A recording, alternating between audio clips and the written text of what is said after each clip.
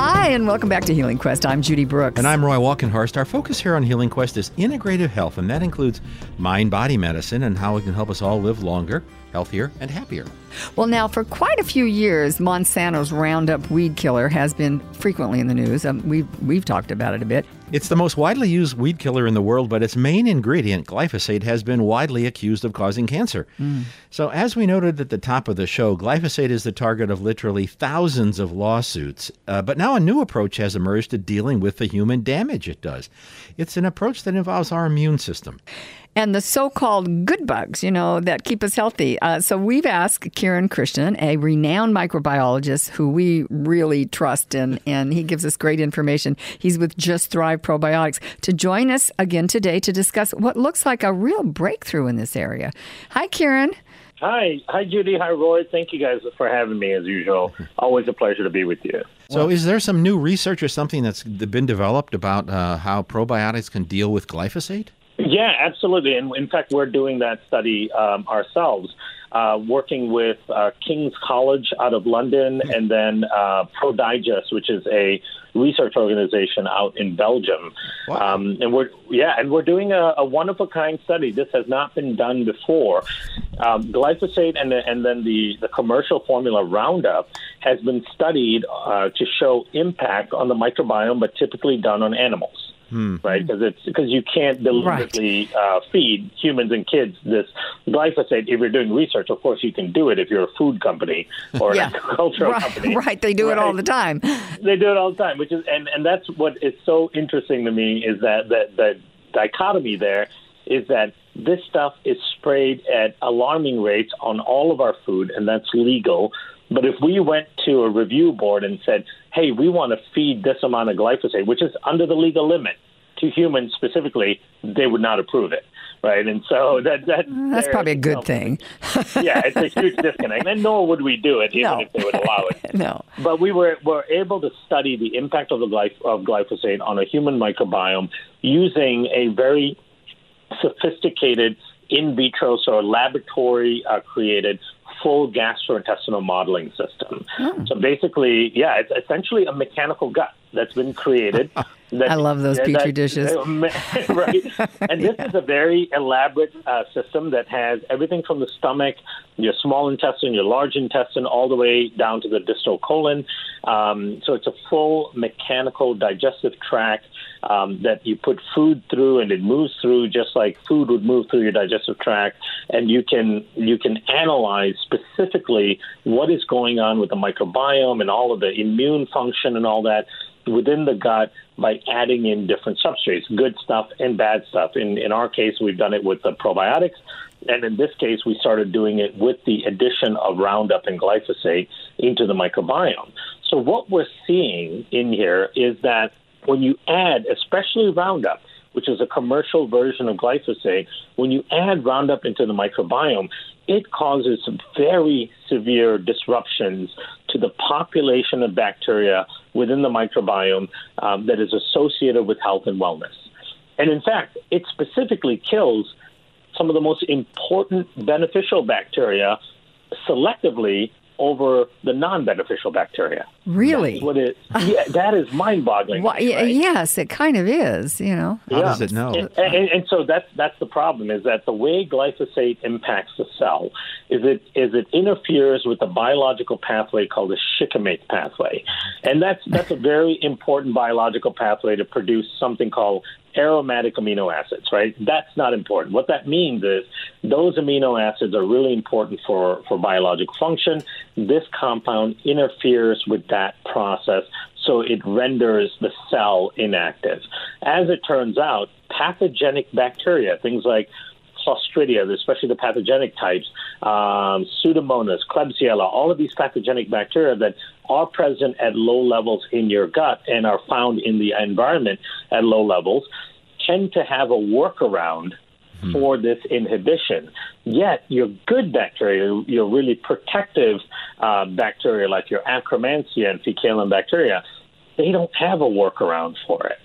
So when your gut is exposed to this compound, it selectively kills good bacteria, which is really baffling because when we look and we talk about the dangers of antibiotic use or overuse of antibiotics. Right, really, and we've talked right? about that with you, yes. Absolutely. And when you look at antibiotics, it kills everything almost equally. And then everything starts to grow back, and it may grow back in different proportions. This stuff systematically kills just the good bugs. How do they get away with that? Yeah, and the reason is, these chemicals were approved back in the 70s when they were first submitted for approval. We knew nothing about the microbiome then, right? We didn't even know it existed. So the way they tested it on human cells was a real kind of archaic way, and it's all been grandfathered in because it's been present in the environment for so long. And it's only now that researchers and scientists are showing the association and even the causative role of these chemicals in disease. And that's part of what we're doing in our studies as well. So how do we help protect the good guys down there? Yeah, and that's the most important part, right? Because if we just talk about how bad things are and how we are systemically destroying the protective good bacteria, which is leading to chronic illness, it would just make for a big doom and gloom story. And I know and we're not about doom and gloom. You're not about doom and gloom. You give people hope, and that's so important.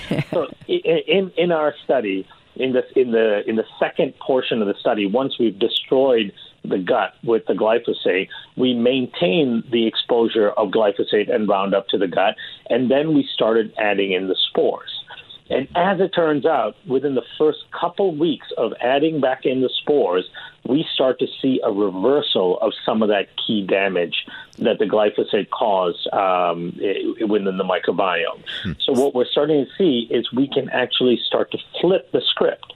We can actually start to switch off the toxicity of those compounds to a certain degree and recover from the damage even while those compounds are still present.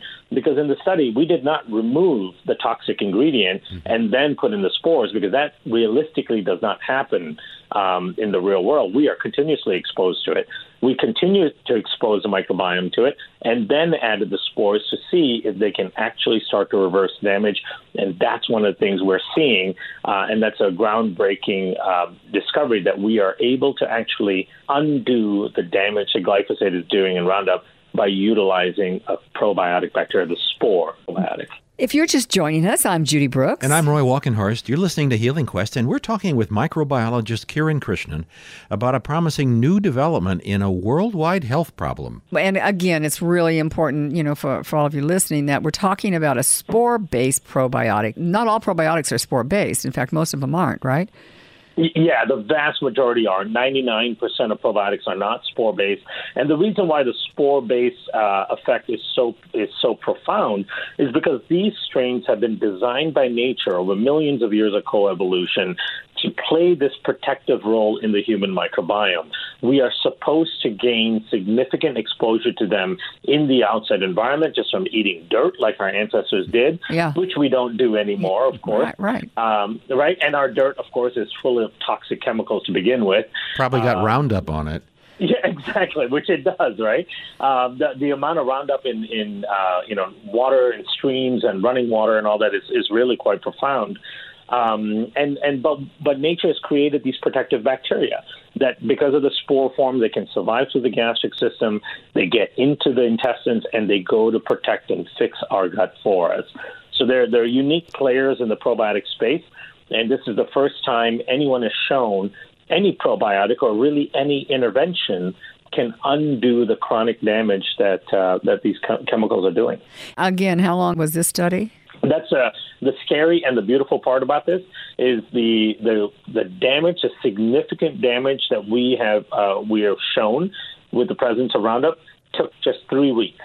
Oh my goodness! 3 weeks of exposure, and this is exposure, and we didn't inundate the system with it. This is exposure levels that are deemed to be safe by the EPA and the FDA. So this would be exposure like if you were putting it on your yard. Exactly, or you're eating Cheerios every day.